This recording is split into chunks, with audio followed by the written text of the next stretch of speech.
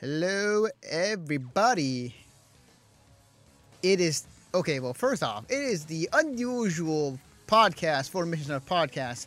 My name is Anthony. To be honest, I am the host, and usually we have these on Sundays, but because of time for a lot of us that can't do it, but also because it is Father's Day, also because it's Money in the Bank as well. We have decided to do it tonight. And we're going to talk about E3. It's going to be a little different show than usual, but you'll find out in a second. But as always, with me is none other than Greg Dietz. Did you just say that one of the reasons we're not recording on Sunday is for a fucking wrestling event? Yes. God damn it. Well, I mean, wrestling's cool. So, just FYI, guys, you may hear some noise on some of these clips. I need to mute them as soon as I can. But as you may see, that 10 in the left corner of the screen, as we only got 3 topics today. Top 10 games. Top 10 games we are looking forward to. As with thoughts on E3 for this year, and then that's it. Just because I feel like, if anything, top 10 games are going to be probably taking up the most of the time. And in an after show, we'll talk about games that didn't make the list. Because there were some games I was like looking through. I was like, fuck, I want this, but no, I can't fit in my top 10. So it kind of feels like making like your top 10 for game of the year. It kind of feels like that. Yeah, I mean, it's funny because the rule that we have is quite literally like, if it was at E3, then it can make this list. That was it. Mm-hmm. And if it does feel like there were so many good games that quite literally any of these could be... I mean, there's some that I'm going to say that won't be, like even a contender, just because of the type of game that it is. Mm-hmm. But there was a lot of games that... I think I wrote down like 30 games. So what we're going to do, just for you guys so you know, is we're going to do our top 10 right now.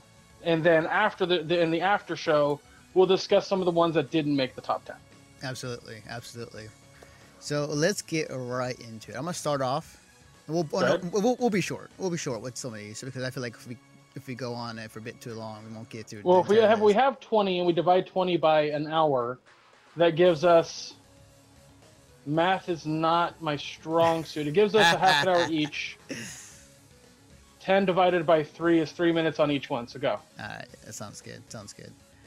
All right, so my number 10 game I'm excited for is it's my bad. It's Smash Brothers Ultimate. It's not Super.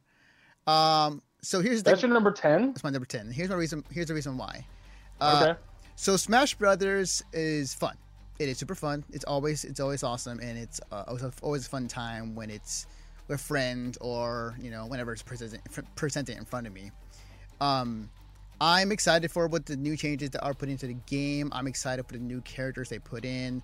And essentially, this is the Third Strike form of Smash.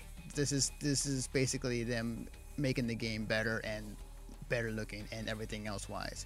The reason why I put it number 10 is because if it was put in front of me, I'll play it. But I'm not going out of my way to get it. I like to watch Smash competitively. I'll play it casually, when I have a Switch one day. But like, it's not something where I'm going to be going out of my way to play it like on day one to get. But that's my reasoning for it. So, all right. So my number 10 now. Yes. Now your turn. I just want to make sure you're ready for that transition. Yeah. My number 10 is Cyberpunk 2077. So something about me that you'll know very quickly is that when it comes to fantasy or post-apocalypse, like, it's not usually my jam. Like, I like Elder Scrolls, I like Fallout, but I don't love them.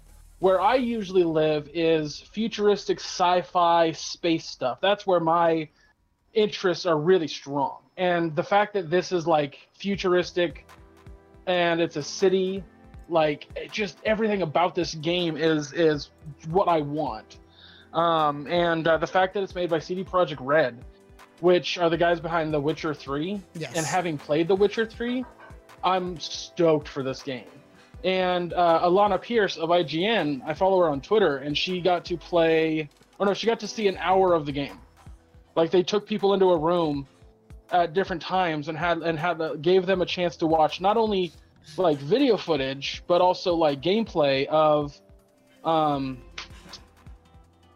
it, and she said that this game not only will tickle a lot of people's fancies but also it'll get banned in Australia. Oh wow. That's crazy. So she's like, it'll absolutely get banned in Australia. So I'm really fucking excited for this game. And it's funny that it only made number 10, like, because the rest I'll go through the rest, but the other reason it made my top 10 and not higher is because there was no release date for it. We don't have a time in which it's going to come out. Like they said next year, but it could come out after E3 next year, so we'll see. But go ahead, you're number 9, Anthony.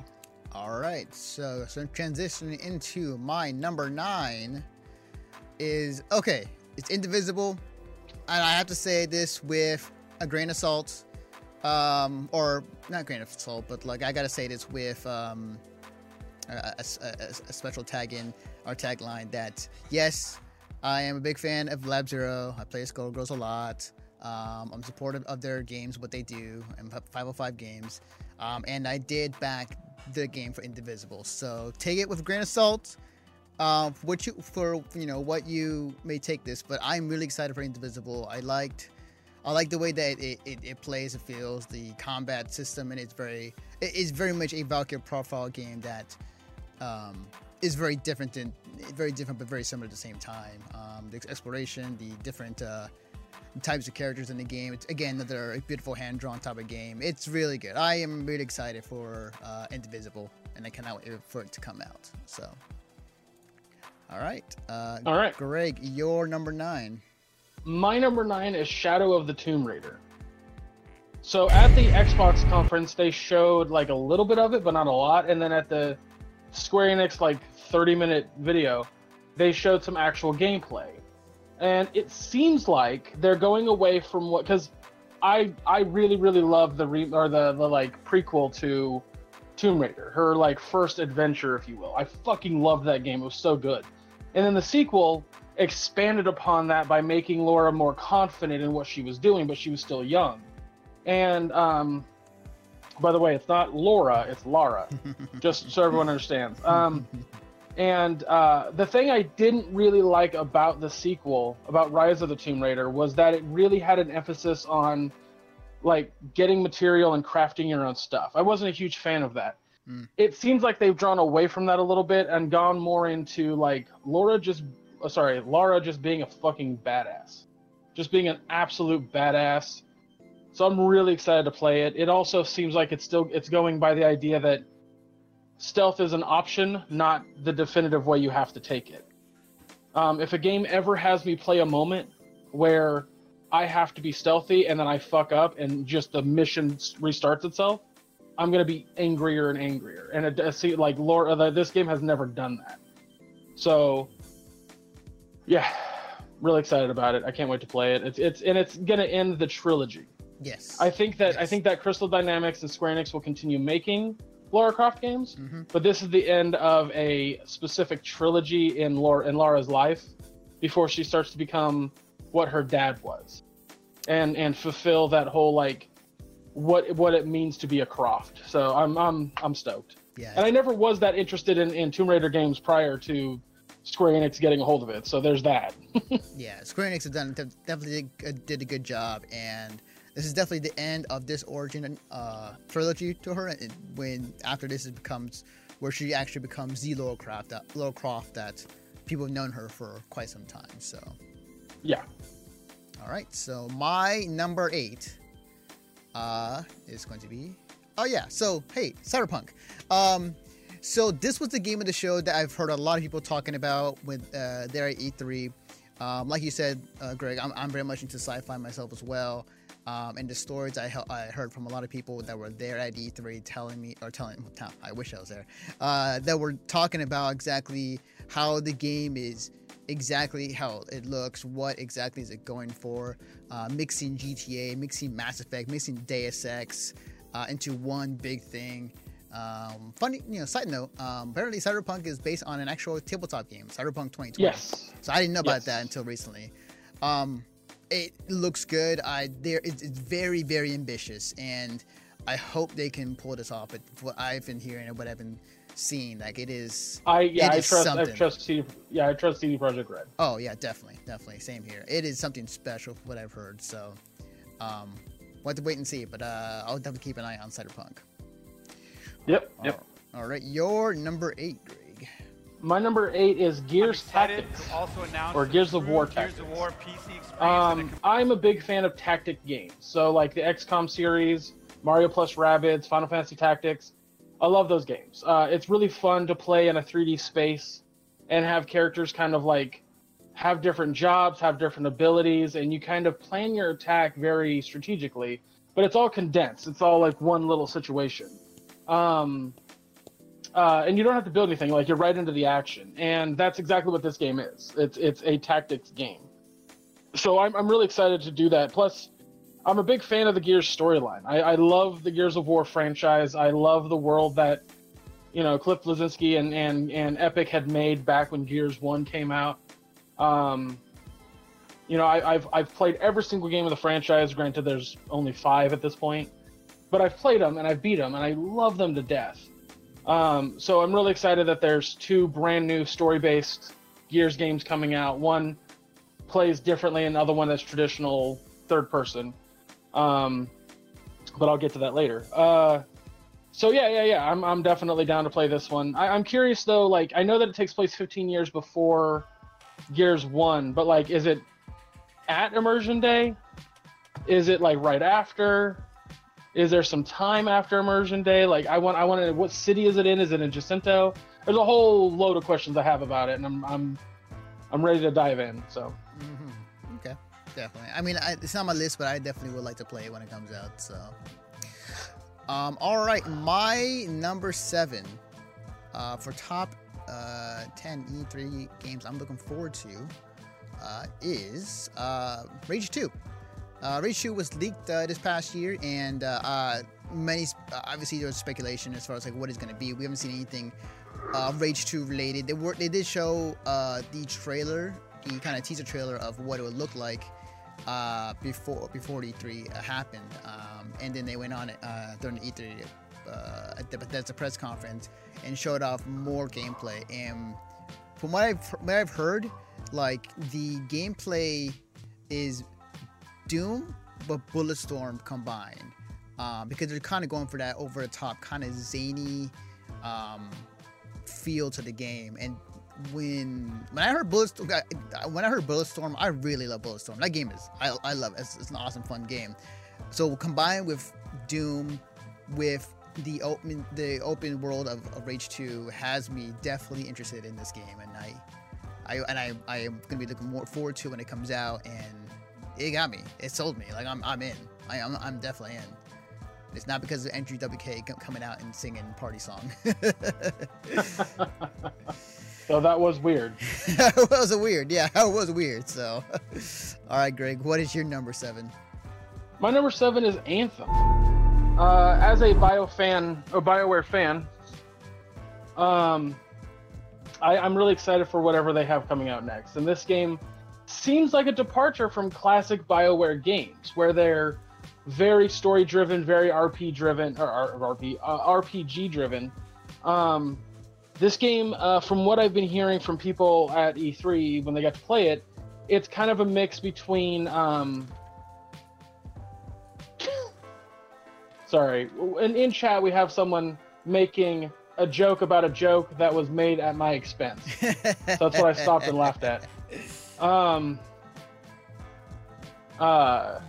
Anyway, people that have talked about it said it's kind of a mix between Monster Hunter and Mass Effect and Destiny.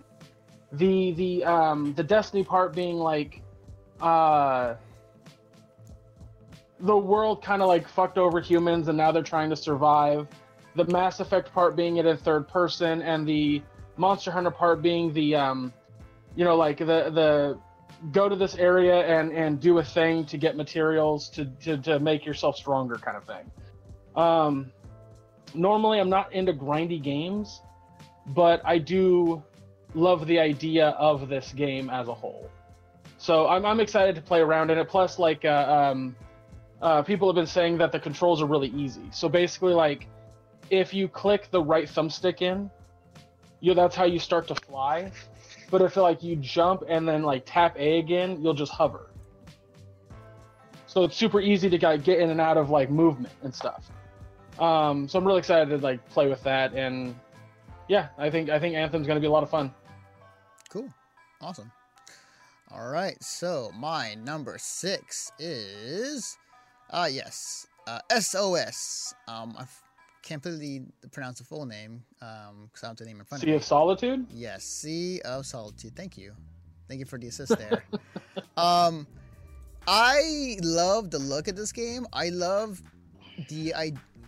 what they're going for. I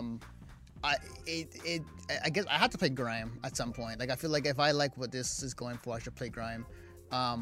But it very much reminds me of Limbo and how. Are you saying Grime or Rime?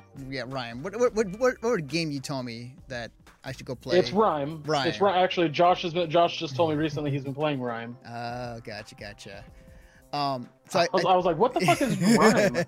And then I realized that this company made Rime, and I was like, oh, he's trying to say Rhyme. Jesus Christ. Yeah. I was so confused. Yeah. So I guess I should play Rime, but like I really enjoyed the aesthetic. I like the idea where it's going for, and I love Limbo. I love Playdead stuff when it comes to the games, and it just very much reminds me of that. And it's something I'm definitely gonna keep an eye out and look for next year when it comes out. So that's my number 6. All right, that was quick. Mm-hmm. My number 6 is Division 2. So, quick story. Division 1 served a very valuable purpose to me. I was stuck in North Carolina right after my first trip over there with MagFest and having the energy tank, but the problem was that the money that was supposed to come in to send me back home hadn't come in yet. So I was stuck in North Carolina. I didn't have enough money. I didn't have $400 to buy a plane ticket, but I did have $150 in my bank account. And I needed something to play, especially with my friends, that I could play for hours and hours and hours and not feel like I was bored. So Division filled that void. Now, arguably, Division didn't have a lot of content. It was lacking content, very similarly to Destiny. Destiny 1, I should say. I would argue that the story was better in Division, but that's for another fucking conversation. I did really enjoy... Like, the way that I played Division was I beat the game, leveled up, did a bunch of strikes and stuff like that, and then I just kind of, like, roamed around the land as this high-powered character, collecting all the, like, random stuff that was on the ground to fill out the story. Normally I don't do that stuff. Normally that's not my bag, but I needed to do something, you know? So I think Division has, like, a warm spot in my heart, whereas other people got annoyed by it very quickly. That being said, when Division 2 was announced, I was like, yeah, I'll play it. I'll definitely play it, as I liked the first one. But what they've announced for this one makes me excited, because I fucking hate the Dark Zone in Division 1. Hate the Dark Zone. It looks like the Dark Zone is gone, and they're replacing it with a different kind of PvP situation, which is really exciting. Plus, it's like Washington, D.C. Valerian chat was screaming in chat that that looks just like Washington, D.C., which is great, because I think it needs to be accurate. It is a Tom Clancy game, for Christ's sake. But there's, like, new addition things. Like, there's a glue on the ground that stops players from moving, makes them vulnerable, which is really cool. Looks like there's more to do. Enemies that aren't just bullet sponges, like, you actually have to strategically get behind them and knock something off their back to make them vulnerable. There's going to be 3 expansions throughout the first year of the game that are totally free, and then 8-player raids, which I'm stoked about. Like, raids weren't even a thing in the first game, so this is awesome. I'm really excited for Division. And it looks like it's 4 players this time instead of 3. Division 1 was 3, so. Not to mention that they have that free content coming down the pipeline for it too as well. I said that. Oh, oops. I said in the first year, there's 3 expansions that are free. My bad. Well, that tells me I'm not paying attention. Oh, that's how that feels. sorry. I just. All right, so yeah, I'm excited for Division 2, and that's why and then keep in mind, this is my number 6. Imagine where I'm going with the top 5. Right, definitely. Okay. All right, so going into the top 5 portion, my top 5, my 5th most exciting game I'm looking forward to is 5 golden ring. Sorry, is Soul Calibur 6. I knew that was gonna be on your list somewhere. Oh yeah, definitely. I actually got done watching a streamer who had. He actually had one of the Bandai Namco guys come over and bring a build from E3 to play it on stream for about a good hour and a half or 2 hours. It looks great. Every Soul Calibur game always have looked good. So seeing this in action and how good it looks is awesome. But it's taken elements from other games, from previous Soul Calibur games, and put it into this one. And from what I've seen, it looks good. It's fast. The mechanics of the game lend itself to new players, but also veteran players as well. Put it in the pair system that you don't have to cost meter. I keep saying that, like, if you want to sell your fighting game, if you want to sell any game, you need to market it like. Let me rephrase that, because the Souls games don't have to market towards the casual player, because they're intentionally designed to be grindy. Not grindy, but hard. Or like Cuphead can definitely be marketed towards a certain audience that likes really hard games.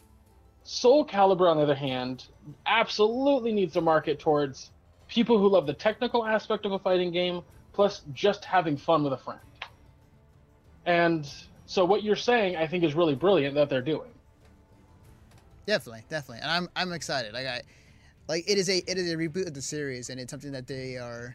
Well, it's a soft reboot, they said, and they're bringing. Well, it's the 6th game. It has the number 6 after it. It has to be kind of a sequel, but not like I get it, but yeah, because it's not, because some of these characters are basically like the Soul Calibur 1-2 characters right now, as we've seen for the most part. And 3, because Zezumazil is in there as well. So, but I'm excited. It's been a while since I played a Soul Calibur game. I forgot how long Soul Calibur 5 was first released, but that's the last time I played a Soul Calibur game. Last time I played Soul Calibur game was when they had Yoda and Link. Oh, that was Soul Calibur 4? Yeah, 4. That's 4. Okay, that's when I last played. Yeah, I remember that day too, because I called, what was it? I forgot what it was called. I think it was like the information hotline, or like, no, it might have been GameStop or some other store I was looking for. I was asking for Soul Calibur 4, and the person on the other line was like I didn't say anything, but I was asking around for information about what other stores are open at this time, and she asked me like straight up, "Are you getting Soul Calibur 4?" It's like, yes. She knew. Yeah. So I'm excited. I'm pretty excited.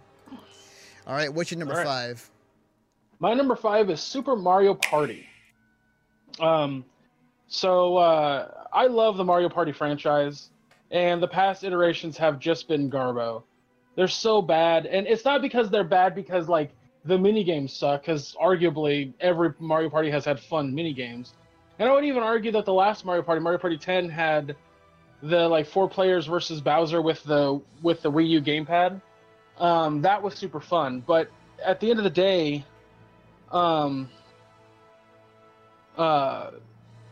it wasn't enough. Like, it just felt like it was lacking, and there was no competitive mode amongst the players.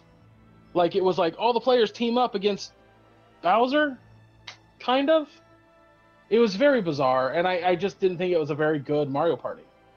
So the fact that this Mario Party seems like it's a return to what makes Mario Party clever, but also with new minigames, like, I'm super excited about that. Plus, how can you get mad at a Goomba trying to tricycle? That's true. Like a Goomba pedaling. Like, that was fucking adorable. Plus, it's got Yeah. it's got an online mode that allows for players, like this was announced later, but it's got an online mode that allows for players to compete against each other in the mini games, like a minigame like thing. I don't know. That's fun. It's got like I said, it's got the classic mode, but it's also got like, I don't remember the name of it. It was like Toad's Take a Break or Toad's something, but it's the stuff you see in the trailer that looks like they're linking two switches together. Yeah, that's cool. It's really cool. I Yeah, like that. that's a separate mode. Like that's an entirely separate mode. Mm-hmm. So if you only have one Switch in your house, you're not going to be playing that mode unless you have a friend that brings his over. Toad's Tasty Taint, that's what it was called. Thank you, Josh. But yeah, everything about this excites me. I can take it over to my nephew's house and I can play with them. I probably should buy another set of Joy-Cons before taking it over there. Thinking about it, that I only have technically 3 controllers. Regardless, I can take it wherever I want, and everyone can have fun now. It's just I'm really, really fucking excited about it. Plus, my buddy who like has parties at his house, board game parties, I know that he's gonna have Mario Party parties, and his wife Megan is very violent when it comes to Mario Party. All of a sudden, like if you steal a star from her, she's just like, "You fucking piece of shit." It's hilarious. That's great. So That's great. yeah, I love Mario Party. I love the competitiveness in it. And I'm super excited about that. Yeah, I'm actually excited for Mario Party. It wasn't on my list, but I definitely was. It is definitely a game I'm excited for as well. Also for the fun fact, it is a Super Mario Party game, not what was last game, where like you were all on the same Right, the same boat. Or that's the why same thing. yeah, that's why I said return to classic form. Absolutely.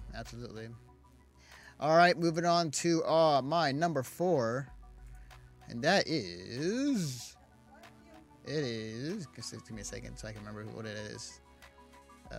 Oh, yes. Of course. Resident Evil 2 Remake.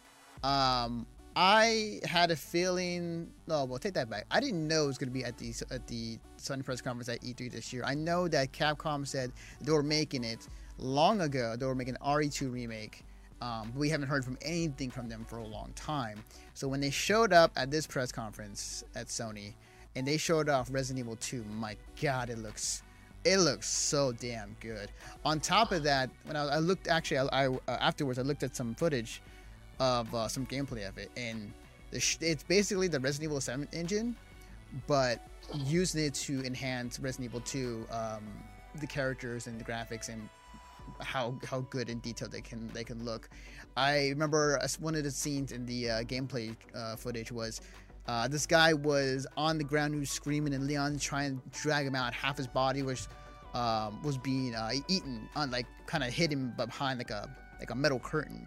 You couldn't see what it was, but he was screaming, and like Leon's able to pull him out, and like as he pulled him out, like half his body was gone. Like his guts were all like on the floor, and he died instantly. But you could see the intestines and the detail of it was ridiculous. It's gnarly, but it was super cool. It's really cool. It looks awesome. I will not play it because it will scare the crap out of me, but I will watch people play it. Yeah, I think that's, well, I mean, my history with like Resident Evil 2 is that I that's the one I watched the most as a kid. Mm-hmm. When Resident Evil was a big deal, which was when 2 technically came out, because when 1 was out, it wasn't that big, but 2 made it huge.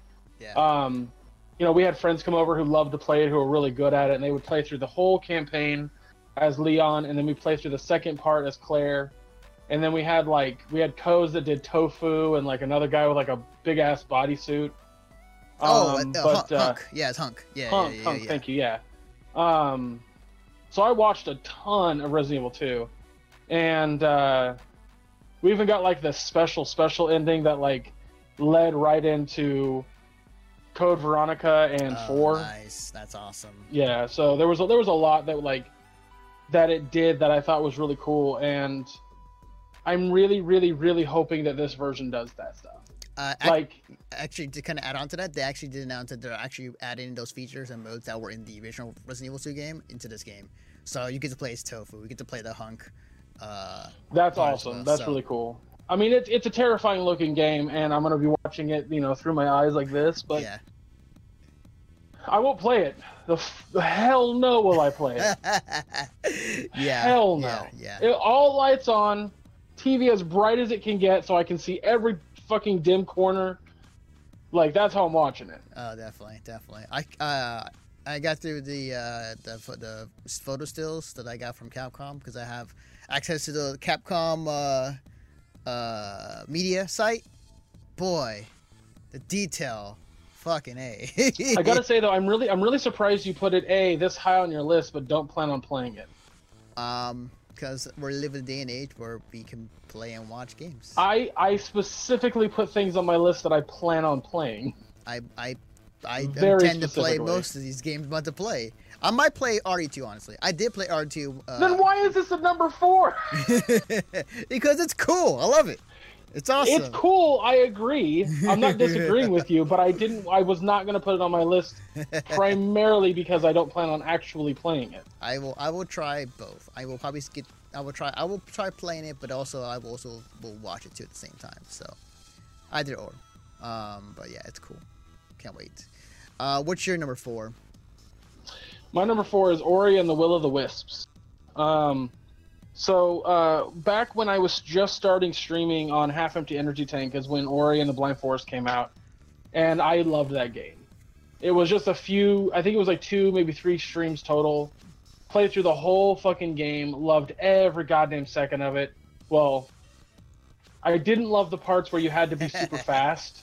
Those parts kind of sucked, but they were cool. They were absolutely cool, and I love the art style, the music, the feel, the spirit, the touch of Cotton. I love it. It's so fucking good. Everything about Ori and the Blind Forest is good. The fact that it got a sequel is tremendously awesome to me. And look at these characters. Like, you're looking at them right now, or at least I'm looking at a delay, and they're fucking adorable. Yeah, it's Like, good. I'm so excited. And then at the end of this trailer, it shows what arguably is one of the most terrifying fucking visages ever. Yeah. Like, it's awful looking, and I can't wait to fucking experience this game. I'm so excited. Yeah. It's so good. It's really good. I really need to sit down and play this game. I have it, the first one, on my PC right now. I should really sit down and play it one of these days. But yeah, this game looks good. Fucking A. It's a work of art. So Yeah, this is games as art for sure. definitely. But yeah, I cannot be more excited for Ori and the Will of the Wisps. All right, my number 3 game is Spooderman. So for those who don't know, I'm a huge Spider-Man fan. I love Spider-Man, and seeing this game in action at E3 during the Sony press conference, it just looks great. The swinging looks very good. You got, assumably, is going to be the Sinister Six that you got to fight against. Little alternate variation on this game, but that aspect of it is really cool. The graphics obviously look great. The combat is, I mean, they even said like it is. Yeah, they very much inspired by the Batman, Arkham Asylum, and Arkham games that were very, very similar, and took that page, but then enhanced it with Spider-Man to where like he can do several combos and bounce off enemies from one person to another. It's really cool. Spider-Man moves like Spider-Man, and it's a game I'm really looking forward to. Obviously for PS4. Hopefully when I'm down there, have a job and have money, I'll have a PS4 again and get this. But I cannot wait for this game to come out. It's really cool. I cannot wait for what's in store in the future. And Insomniac Games, man, Jesus, these guys are insane. These guys are good. So Yeah. All right. I'm not saying anything yet for obvious reasons. I know. What is your number 3, Greg? My number 3 is Gears 5 or Gears of War 5. I like how they're taking off the of war and they're just calling it Gears. Yeah. But I like, again, as I stated with Tactics, I fucking love the Gears franchise. I love everything about it, and the fact that, like, spoiler alert, if you played 4 and you beat it, you know that like there's this big reveal that Kate Diaz's like grandmother has something to do with the Locust. And so that's what this story is going to be about, is her figuring that out. But I love the fucking character growth with all these new characters, with JD, with Kate, with the other guy that I can't remember his name for the life of me for some reason now. The son of Marcus Phoenix. No, that's JD. Oh, okay. I'm talking about the black dude. I can't remember his name. Okay, gotcha. He was player 2, if you played co-op with somebody. Mm-hmm. Because he's JD's like best friend or whatever. Mm-hmm. God, I can't remember his name. It's been a while since I played Gears 4. It's been a while regardless. since Gears 4, so yeah, understandably. But I love it. I love the world building. I love the extension of the universe. Well, of Sarah, I should say. So, very, very excited about it. And that's another thing. Just gonna throw this out there. I love that even Gears now is going to the extent of saying, like, you know what? We need more women in leads. Yeah, like that's very true. That's very true. I think that entirely the choice of making Kate the main character in this is to tell that story. I don't think it has to do with the fact that she is a woman and they're just like trying to push a woman onto us. I think it just fits the narrative just right. But the fact that she is the lead, I think, is rad as hell.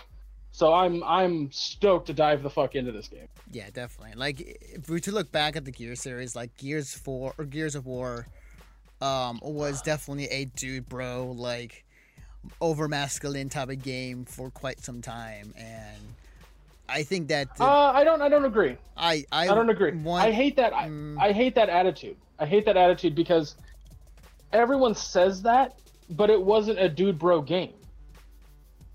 It absolutely wasn't. The whole franchise has been incredibly sad. Oh yeah, absolutely, yes. Just because the dudes look fucking massive, which is 90% fucking armor, doesn't necessarily mean that they're dude bro. The visceral like explosion of chunks and limbs and stuff like that, that's just because they wanted to make a gory game. But if the more you play of these games, the less and less they become dude bro, just because of the story. Like, yes, and arguably in the first game, Marcus and Dom are like really good friends, and they have lines that are very like, yeah, dude, let's do this. And then you run into fucking Baird and Cole, and you're just like, well, that's even more dude bro. But as that story progresses and it gets to the part about it being father and son, and discovering shit about your father that you didn't know and how much of a piece of shit he is, it becomes less and less of that dude bro. By the time the sequel starts, it's not that at all. It becomes even less that, because it now has to do with surviving and getting out of this shitty situation, and then learning more about your family lineage, or Marcus's family lineage. And then the third game is just wrapping that shit the fuck up in a nice neat bow. You even, like, there's a moment at the end of the third game where Marcus is holding his father dying, where his father's apologizing for all the errors that he made. Yeah, I mean, you're not wrong. You're not wrong. The story itself is very sad, it's very somber, and it kind of, on the outset, started out, or just on the outside, just like, it looked like a Dubro game, like people in giant armor and shooting people and chainsawing people. Like, yes, that is from the outset, yes, it looks like a Dubro game, but inside, like, the story I absolutely hate looking at a cover judging a book by its cover, which is exactly what that is. That is exactly what that is. And people perceive that way, so not all. Like, we know, but like everybody else who plays the game. And Anthony, I don't give a fuck about those people. I don't honestly care if somebody from the outside isn't willing to look at Gears with a fresh coat of paint. It's not like I'm looking at fucking people who play Stardew Valley and assuming that they're just boring people. Or going, oh, are you really interested in God, I don't know, Splatoon because you like to look at little kids naked? Like, it's that same attitude, man. I mean, that's an extreme. That's really quite the extreme. Right. But, like, do I look at you, Anthony, because you're a fan of My Little Pony and think that you're a pedophile? No. I just go, he's a fan of My Little Pony. You see what I'm saying? Yeah. You see why I don't give a fuck about those people? Yeah. Because you wouldn't give a fuck about that person that thinks that way about you just because you like My Little Pony. Duly noted. Duly noted. So that's my rant. Yeah. Hey Ryan, how's it going, buddy? We're almost done with our top 10. Yeah, came in right in an interesting time, actually. I just fucking went on a rant. All right, transitioning into my number 2. Most anticipated game of E3 for next year is quite obvious. Doom Eternal. I love the hell out of Doom 2016. I love pretty much most of the Dooms, honestly. And oh man, I love Doom 2016. The music in the game is fantastic. Mick Gordon is a god. The metal head and the rock that he brings to the game is insane. But Anthony, Doom is just a dude bro game. If it is, then I'm a dude bro. See what I hate there? Like, it is a fast-paced game. You go from demon to demon in the original Doom. And you're killing, you're doing these awesome fast animation of kill deaths. You're platforming to some degree, but like you're also just like tearing through levels and through demons, and it's really fun. And they, with the sequel, they're bringing hell on earth. Essentially, it is essentially Doom 2, but they call it Doom Eternal, but essentially it's Doom 2, which is awesome. I cannot wait for this game. I take all the time you need to complete it, but Doom Eternal, Doom 2, I cannot wait. And I can't wait for the live stream as seen on screen at QuakeCon on August 10th. So I am excited beyond belief. That was a really cool thing for them to say, because they didn't really have any gameplay for it, and I know that people really want to see gameplay. So the fact that we're getting gameplay at the end of the summer is really fucking neat. Oh yeah, definitely. I'm gonna have such a hard on. No, Doom is Jesus Christ. I think the cool thing about Doom Eternal is that it takes place on Earth. Yes. So something about like the Doom games, as you go further into the franchise, like eventually you do go to Earth. I don't remember which Doom it is, but Doom 2. No, might have been one of the chapters in Doom. But I don't think Doom 2 was on Earth. I think it was like later than that. But regardless, you do eventually go to Earth. Mm-hmm. And I don't remember how Doom ends. But the original Doom or Doom 2? This new Doom. Oh. The new Doom. Yeah, in New Doom, basically what happened is that you defeat the Mother Brain, or I forgot the big brain monster you saw in the trailer. And you defeat her, and then you are sucked up into it like a spaceship, and that's where you're kind of held in place as Samuel Hayden takes that artifact you took to like when you defeated the two bosses prior to the Mother Brain, and it unveils it was a big sword, and it was actually Energon that he said he was going to use to complete his work. And then they kind of cliffhanger from there, sent you back down. So I'm okay. So it's not necessarily like, the reason I was asking is because I was wondering if the end of Doom had you go into the idea of it being like it leading to Earth. Like you could be like, you could finish Doom 1 and be like, we're going to Earth. Like, no, but it seems like that's not the case. So yeah, they did not hint at in the end of Doom. But boy, I cannot wait. Oh God, no, I'm excited. Are you playing on PC? Oh yes. Okay. PC. I figured as much. I feel like Doom is definitely a PC game, because it was so fucking fast paced when I played it on my Xbox. I had a hard time keeping up with it later in the game.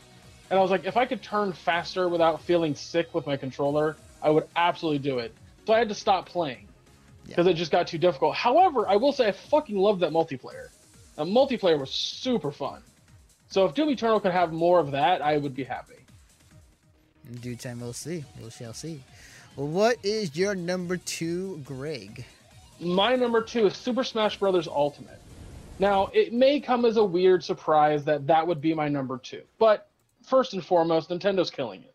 Nintendo is killing it with their franchises for the Switch.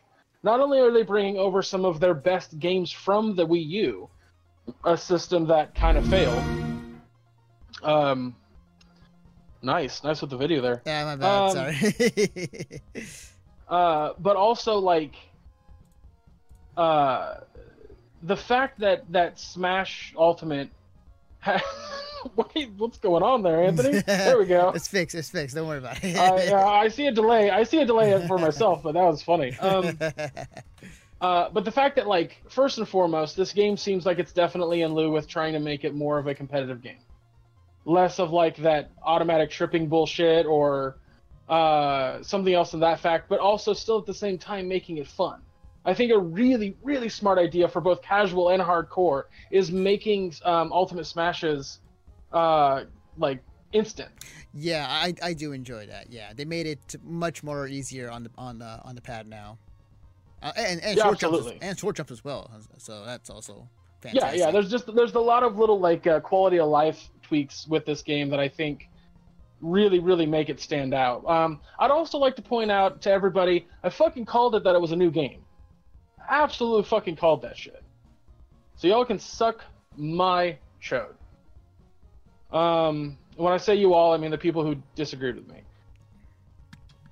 But yeah, I'm really, really excited about how it looks. I'm really excited to dive back into this game. I don't plan on playing it hardcore. Like, I'm a casual Smash player. I love doing like all items on and like you increase the amount of times the fucking assist trophies come in. Like, I'm stoked about that. Or Pokeballs. I love the fact that like a lot of these characters have alternate costumes that allude to something else. But the fact it has every character that's ever been in Smash is really cool. And I know they said somewhere, I read somewhere that at least 5 new characters are being added to Smash. We got Squid Kid, we got Ridley, so we got 3 more coming before December. We have to. It only makes sense. I honestly hope they end on 69, just because. That'd be funny. I would love that, actually. So have you seen Kirby's Squid Kid form? I did, yeah. I seen it. It's my new Discord picture. It's fucking adorable, and I'm so happy that it exists. Nice. But yeah, I'm really happy to get back into this and play it. And from what I understand, like, not only every character, I should mention this, not only every character is back, every assist trophy, every Pokemon, every stage, everything is in this version. Everything. Yeah, the ultimate. That's the title. Yeah, there you go. It is the ultimate version. But yeah, I plan on doing like somebody's like, I'm just streaming Smash. We're gonna have fun. Like, I'm gonna fucking type in chat. Can I play? Can I have fun with you? Nice. So yeah. All right. Now we're going into the most anticipated game for both of us. I go first. My most anticipated game, as soon as I fix this real quick, is obviously, if you've seen what happened to me. Oops, hang on. Sorry about that. If you've seen, obviously, what happened to me at this past year's E3 in the Microsoft press conference, you know that I was losing my shit when I saw Devil May Cry 5. And yeah, it's my number 1 game. I cannot wait. I end up watching that trailer at least a good couple dozen times in the past couple of days, just every so often. It's like, I'm gonna watch it again. It's really good. I also figured out like who's who. It's like, oh, awesome. So Nero, Dante, and Virgil going to be in it. It's awesome. Anthony, it's really is cool. it Nero? Is it Nero? Is it the new Dante? It's Nero. It's got to be Nero. Is it new Dante? It's got to be Dante, right? Is it new Nero? Hey man, when I was that excited, I couldn't think. I was trying to figure it out with like a half brain. But I'm really excited. Apparently, this is the most ambitious Devil May Cry game that they are planning to make. This is the end of the Sparta saga. But goddamn, it looks so good. It looks like the gameplay is going to be just as awesome and just as crazy as the previous games.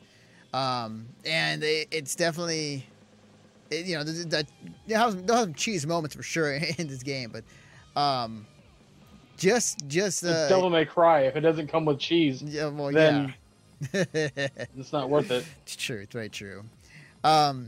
So I'm really excited. I'm really excited about the game. I'm really, really cannot wait for this game when it comes out.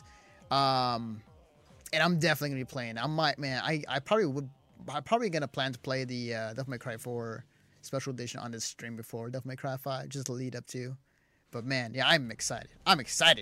Yeah, I think I will say this. Aside from the jokes, I do think it's really cool that they decided to deliver something that fans have really wanted. Mm-hmm. Fans like, yes, the new Devil May Cry, Anthony. I know you said it's a good game.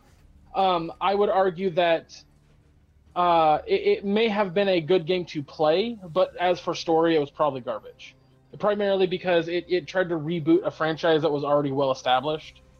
I think having Nero the main character for this is really smart, just because it's not like, oh, it's always Dante. Right, right, definitely. So like I'm really happy that fans are getting the Devil May Cry they want. As for me, I think I've only played the first one, so I have no idea what the fuck's going on, or why Dante at the very end of the trailer looks a little weird. He's an old man now. He's old Dante. He's got a beard. His hair. Is Virgil still in the franchise at this point? Yes. Actually, like somebody actually figured out that Virgil was in the trailer. He's the one that cut off. He's the one that cut off Nero's arm. So. Yeah. Okay. So, yeah, I cannot wait. Cool. And Greg's number one game for E3 is Spider-Man. Now, if you know me well enough, you know that A, I love superheroes, B, Spider-Man's my favorite Marvel character, and C, that I played ungodly amounts of hours of Spider-Man on the PS2, or Spider-Man 2 on the PS2. That game felt perfect for web swinging. That was the only, like, you play it today and it still feels good. When people who played this demo at E3 said that the swinging feels so right and so well done that all they wanted to do was swing around the city. There were people that played the demo and started swinging, and they had only like 10 minutes, and they spent the entire 10 minutes swinging around the city and did nothing else. It feels that good, which arguably is the thing that makes Spider-Man Spider-Man. Like, he's called the web slinger, not because he's really quick with fighting or has the spider sense, but because he has the webbing and swings around the fucking city. That being said, the combat looks incredible. I've never seen Spider-Man this good in a fucking video game when it comes to combat. So I'm beyond the moon about how well it looks. Plus, it's older Spider-Man. Or is it older Spider-Man or younger Spider-Man? I don't remember what they said. It's Peter Parker and it's older Spider-Man, so it's not older. Yeah, like they said, like they're not. Like he's more experienced. Yeah. Yeah, they said they're not doing the whole origin like every other story for Spider-Man. This is just. Well, I knew they weren't gonna do the origin, but like I had heard that it was an older Spider-Man, and I took that as it was an older Spider-Man because of how well he can use his webbing. Right. Younger Spider-Man was still figuring it out and getting shit wrong. So, but he has gadgets out the ass. Like it looks so cool. Plus, like, people just sat around on the tallest building that they could reach while they were in the middle of Manhattan and like looked in the distance, and super cool. You could That's see, so awesome. You could see the Avengers Tower. So I'm actually really hoping that Marvel is like a little bit like lenient with the shit that can be in this game, and then suddenly like Peter just like calls up fucking Johnny Storm or some shit like that. I lose my mind. That's great. As far as I know, like I think only concerned with the Spider-Man universe of Sony, because this is a Sony, it's the Sony game and it's also a Sony product. So I'm pretty sure they're gonna keep it to that universe. I'm not sure. I'm not sure exactly how expanded and creative they can get with it. I want to say it's gonna be fine, but like I'm not quite sure honestly. So, but regardless, yeah, it's because cool. There's a reason that it's exclusive to the PlayStation. Yeah. It's because Sony owns the rights to Spider-Man. Mm-hmm. But with Marvel and Sony having that close-knit, relationship, I'm really hoping that Marvel's like, yeah, dude, throw the Avengers in there, throw other characters that maybe you don't own. I'm really hoping Black Cat shows up in this. Yeah. Oh god, it'd be so cool. Yes, Black Cat. I'm really fucking excited about this game, and like this, the reason it's my number one also is because this is a system seller for me. Wow. I don't own a PS4, Wow. and I need to buy the system to get this to play this game. So, wow, that's yeah, you don't hear that nowadays. You honestly do not hear the fact that people. I mean, there's still people out there who buy games specifically for or buy systems specifically for games, but you do not hear that talk as often anymore. What's really funny, and I want to throw this out there because Josh just kind of mentioned it in chat. They a lot of people would sit there online and they were just like, "Oh, look at all these villains! It's really cool." And some people were like, "Yeah, it's a Sinister Six. It's really rad." And some people were like, "It's not the Sinister Six because this character's not in it." Which I would argue, like, you realize that the Sinister Six, like, at one point was the Sinister Seven, and there were at least a solid 15 different villains that have been a part of the Sinister Six at different points. Like, quite literally, that name is, oh, there are 6 villains that Spider-Man has to go up against. That's literally it. That being said, I also am convinced that the person that Peter's looking at is Green Goblin, but not Norman Osborn. It's Harry. Huh. Okay. I can see that. Okay. Sounds So good. I think that because that would make for a really cool dynamic story to tell, while people still kind of like know who Harry is and know that storyline, but like arguably this game could be what Spider-Man 3 should have been. Yeah. So, oh my god, look at that dynamic fighting! I'm just so excited about this game. I know. I've become looking at it too. It looks really, really fucking good. But that's our top 10 games for E3 that we are most excited for E3. So quickly before we move on to our last topic before we go into the after show, leave me a second here as I bring up the kind of B-roll behind me. There we go. So E3 happened. We covered it. And we discussed our thoughts on the press conferences. We saw a lot of games from afar, obviously, watching IGN. Yeah, a lot of games. IGN, GameSpot, and any other gaming outlet out there. And I kind of wanted to talk about this overall E3 this year and just kind of my thoughts and our thoughts on it real quickly. E3 this year was great. I think that with the press conferences, with the exception of EA, was fantastic. It was those moments where, this is exactly why I am a gamer, like why I love video games, and this Absolutely. and it justified like everything in most of the press conferences. Seeing the games that are going to be coming out pretty soon, seeing a few surprises, seeing stuff that it made me not to be sappy, but it made me like really happy. Like, taking me back to not taking me back, but like just making me feel happy for the hobby that I'm in. Yeah. I completely agree with you. Like I kept saying that this was the best E3 in years. I know that people shit on the EA and the Sony conference because the EA conference arguably was pretty bad, but the PlayStation 1 didn't have any new announcements except for maybe Ghost of Tsushima, which was still announced last year. We just saw gameplay of it this year. And that like Nintendo didn't really show off a whole lot of stuff. It was mostly about Smash or whatever other complaints. But at the end of the day, we saw games. Exactly. We saw a lot of games. Mm-hmm. We didn't have ridiculous stuff. I mean, we did. We had Andrew WK. That was ridiculous.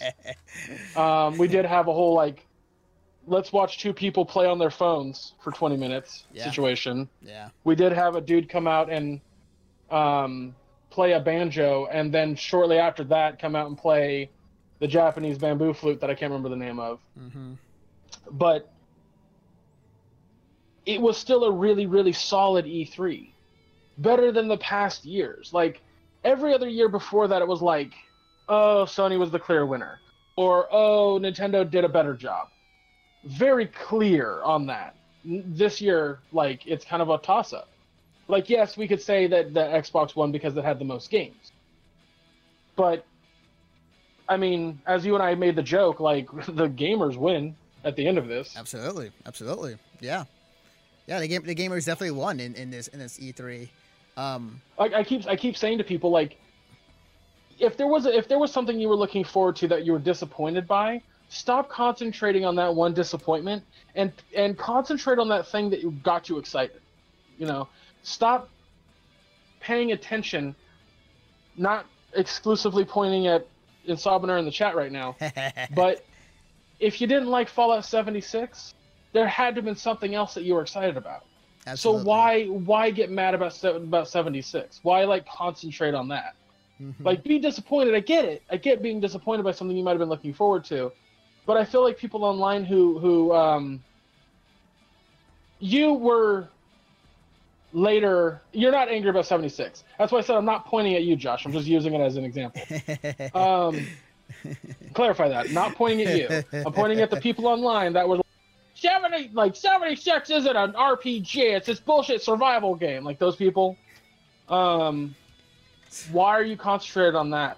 Because I guarantee you there was something else at E3 that had to have gotten your interest. Absolutely. I feel like everybody was happy taken away from this year's E3. Like, I walk away with games I'm excited for, and the games I was looking forward to, and I got what I wanted out of E3, and then some. And the other things that I keep hearing when I was listening to podcasts and watching these gaming outlets talk about E3 is that E3 to them, as far as like when it comes to press, like they're seeing it to where E3 is going to eventually turn to a Gamescom. It's going to eventually turn to a PAX because yeah, it has to. Yeah, they opened up. They're just like second year doing open to the public. 10 years ago, Anthony. 10 years ago, you could be on the floor and you found like a booth area that had like all the classic consoles you could just play. Mm-hmm. That doesn't exist now. It's not there. Yeah, and that's something that it seems like E3 is going towards. Like they put out recently like attendance numbers, and it was like slightly higher than last year's. And well, I don't think it'll ever not be called E3 just because that's what people recognize it as. It's the same thing with Comic-Con. You think Comic-Con's about comics anymore? Fuck no. Right. It's at best. What did I call it a long time ago? Nerdy Gras, Geek de Gras. Basically trying to do Party Gras with, not Party Gras. What is it? The New Orleans celebration. Mardi Gras. Mardi Gras. I was trying to do that with Mardi Gras, mix of that. But point is, I'm getting at is like, Geek Fest is Comic-Con, Games Fest is E3. Yes. And they'll never change their names, but that's absolutely what they're becoming. Yeah, and for E3, I think they have to, just to be, I want to say be relevant, but be in the eye of like the public. Because like yeah, because like most of these companies don't need to go to E3. They can do their own event, and they can showcase their game and have all the time in the world for them. They don't particularly need to do it, but E3. Blair, is that Burgers Con? But like yeah, it is definitely an interesting direction that E3 is headed towards, but it's also a very necessary one for obvious reasons. But outside of that, like it was a really good one. It was really good. Yeah. It was like I said, we had a lot of games thrown at us, and not just games that are coming out, like in 2 years or whatever. Like I guarantee you, like Elder Scrolls 6 doesn't even have a subtitle to it. No, that's. And I guarantee you, it's at least 2.5 years out. It was crazy. Is in some of the press conferences, or at least when it comes to some people that was listening afterwards, like they're talking about next gen. They're talking about the next console. I was like, what? Like, they didn't like say it outright, but they implied it. So it's like, oh wow, they're already thinking about the next console already. I mean, like to be fair, it's been like 5 years, at least with the PS4, or at least with this current generation of consoles. So it's interesting to kind of hear that talk, and people are saying like it's, time-wise, like, it's always, 4 or 5 years it's going to be a new console, always comes around this time or around that time. But people are still saying, like, there's still a lot of juice in these consoles. So before, they want I full-on expect next year both Microsoft and Sony to announce their new console. But it won't be like a December release. It'll be like it's coming out at the end of 2019. We just want to tell you about it now. I guarantee you one of them is going to... Or, sorry, 2020. Yeah, I'm gonna guarantee you one of them is gonna say like our new console's coming out in 2020. Yeah, that's gonna be I feel that's gonna happen. I feel it coming. Yeah. So, I'm also making a statement right now, Anthony. If we're still doing this show, doing this web stream in a year from now, and we talk about E3 2019, we are going to be the podcast, the stream that refuses to choose a winner. I genuinely hate that shit. I don't think. Like, why? Well, what's that? we kind of did, but We did, and I hated it. Yeah. I made that very clear when we did it. I hated it. mm-hmm. I hate it because it's this weird idea that we have to choose somebody who beat out everybody else with their announcements, when at the end of the day, everyone's just trying to give us what we want, give us games that we want to see and play. So why are we choosing a winner? Like, I want each conference to put on a good show. I absolutely want that. And this year, minus EA and arguably Square Enix, they all put on a good show. Would you feel more comfortable giving him a grade then? Just like, I still don't really like that. I feel like these conferences shouldn't be graded as if they're pieces of entertainment. Like, they're announcements. Like, are we going to be going to D20 and going, Nintendo, or not Nintendo, sorry, Disney, you really put on a B grade fucking stage show? No, we're not doing that. So why are we doing that here? it's been a thing for quite some time. I mean, like, I like. And I refuse to do it anymore, Anthony, is my point. All right. Well, if you feel like that way, that's fine. Like, I don't mind either. Let's just try to be more different than other podcasts out there, other game outlets. I don't mind either if we stop doing those, honestly, because I feel like you said, like these other gaming these other game press conferences are showcasing games that we're excited for, and like there's definitely games that we list off. Like, yeah, we can talk about that until we're blue in the face, and I'm totally down with that. Mm-hmm. Like, talk about all the games that were announced and stuff like this. This podcast I fucking love, because we're not talking about whose conference was better. We're talking about the 10 games that excited us the most. Mm-hmm. That's what we're talking about. Absolutely. So that's what I want to concentrate on, the games. I cannot emphasize that enough. Consoles aren't sold because they're fucking media entertainment systems. It's because of the games that are on them. Conferences aren't, yes, the E3 doesn't exist because Microsoft came out and said, we're Microsoft. It exists because of the games that are on the Microsoft system or the Sony system. That's why people pay attention to this shit, is the fucking games. Absolutely. So we cannot concentrate on who did a better show. Right. Because at the end of the day, the gamers won. That's pretty much what it came down to for this E3. Yep. At least how we feel. But that's gonna do it for us. Like, again, most of the stream was gonna be focused on just our top 10, our afterthoughts on E3, and pretty much, yeah, we've actually been spending up most of the time that I was hoping for. Woohoo! So, before we go, Greg, where can I find you on the internet? You can happily find me on Twitter at ChubRockGeek. Tell me how much I'm wrong. Have an argue with me on Twitter. I'm totally down for that. I have no problem having a conversation with somebody on Twitter about how my opinion is not theirs or vice versa or what the hell ever. So please do that. Follow me on right. Even if you just say wrong, I will respond. Wrong. Wrong. You can also find me on a podcast where I give my opinion as well, called All Queued Up. You can go to allqueueduppodcast.com. We have a new episode up right now. We reviewed season 4 of Unbreakable Kimmy Schmidt and season 5 of Arrested Development. Josh and I had a very fun conversation about both of those. You can find that again on allqueueduppodcast.com.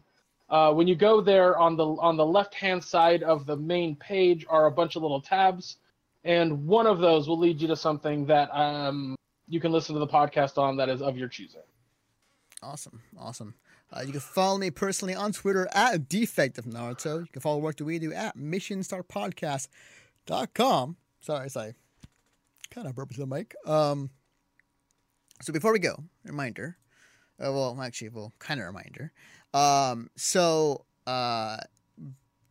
Twitch stream will be occupied. It will not be by me. I will have VODs ready to play on certain days. But the people that are going to be maining the Twitch channel while I'm gone, because I'm going to be gone for a month starting on Monday, it's going to be Greg and Ramen. They're going to take over the channel while I'm away, and they're going to be playing some console games off of their consoles, PS4 and Xbox One. They will be playing. I already have just for the people that want to come and hang out in the stream. I have oh my god, I can't think of the name. It's the Viking girl that has that has psychosis. Oh yeah. It's Nah, I forgot the name. Why can't I remember the name of that game? I know. I'll tip my tongue too. Hellblade. Thank you. Hellblade. Thank you. Fuck me. Yeah. I plan on playing that on stream. I have the Sega like Mega Collection thing or whatever the fuck it is that has like a ton of games in it. So I plan on streaming that a bit. Yes, as soon as Sacrifice. That's right. I have a bunch of like games that I just haven't played that are just on the system. So I'll be playing those off and on the stream. Plus, here's the fun thing. For the replacement of the podcast, every Sunday we are going to be doing a Jackbox night. I'll be starting at about 5 p.m. regardless if it's fucking hot in my house. 5 p.m. Pacific Standard Time, so that's 8 p.m. your time. And I'll be going for a few hours, 4 or 5 hours. But during that time, come into the stream and go like, hey, Greg, what's your opinion on this news article? And we'll talk about that while we're streaming Jackbox. Awesome. Sweet. So, as he said, the Twitch channel will be occupied, and if I still have connection when it comes to some websites, so I can actually send games to both Greg and Ramen to play. If I find a game that I should tell them like, hey, play this game on stream. Because I'm down to do that too. Because it's sponsored. But yeah, that'd be cool. So but we need to keep the channel active while you're gone, Anthony. Yes, exactly. And as I like to point out, when Ramen said it during this past E3, we have to meet the quota. One Mexican has to be still controlling the stream or the Twitch channel in some capacity. So I was gonna say, speaking of the podcast, so this, for those who are wondering, this podcast is on iTunes, Stitcher, Radio Public, and other podcast services out there. And when this comes back, it will be on Sundays at 8 p.m. on this Twitch channel at twitch.tv/RamationStarP. It's a weekly news show. We talk about video game news in the past week, and again, we'll be on hiatus when it comes to the news, but definitely check out the podcast when you definitely can. The Conover, which again, that's going to be actually, new episode will be up next week. Plan to record hopefully tomorrow actually. The Conover is a podcast about conventions, about, the bad, the good, the weird, like, are they fun to go to? Are they not? Check out The Conover. It is on iTunes, Stitcher, Radio Public. It's also in the podcast section of our website as well. To go check that out. The Rolling 20s is hosted by Jeremy Olsen. You can see on the very far left, in the yellow. It is a podcast of lots of things, of video games, anime, comic books, mostly comic books, but it's kind of a whole just wide range of stuff into one podcast. It is called The Rolling 20s Podcast. It is up on iTunes, Stitcher, and Podbean, and on our website whenever it goes live on Friday. So whenever I get a new episode. Last but not least, and I'm going to make a note of this just to update it before I leave on Monday, but down in front is a podcast where we talk about movies. We talk about our thoughts on said movie, whether it be Deadpool 2, Star Wars, Pacific Rim 2, what have you. We give our thoughts on the movie and basically tell you, how we feel about it. Was it good? Was it bad? For what reason? And whatnot. So, reminder, we do have an after show happening for this podcast, for the stream. So if you're here, you want to stick around, ask us questions, and kind of basically last hurrah for me on this Twitch channel for a month, we could definitely do that and just kind of, chat it up, talk about stuff, whatever. And that's gonna happen. Well, I don't know if you'll be able to, but while you're out of town, definitely tune in and be in chat. for a little bit. I'll try. Well, I will try. I will be knee deep in job hunting mode for the entire month. So, but yeah. And for those who are just here for the podcast, thank you for coming by. Thank you for watching. And with that, we'll see you guys next time.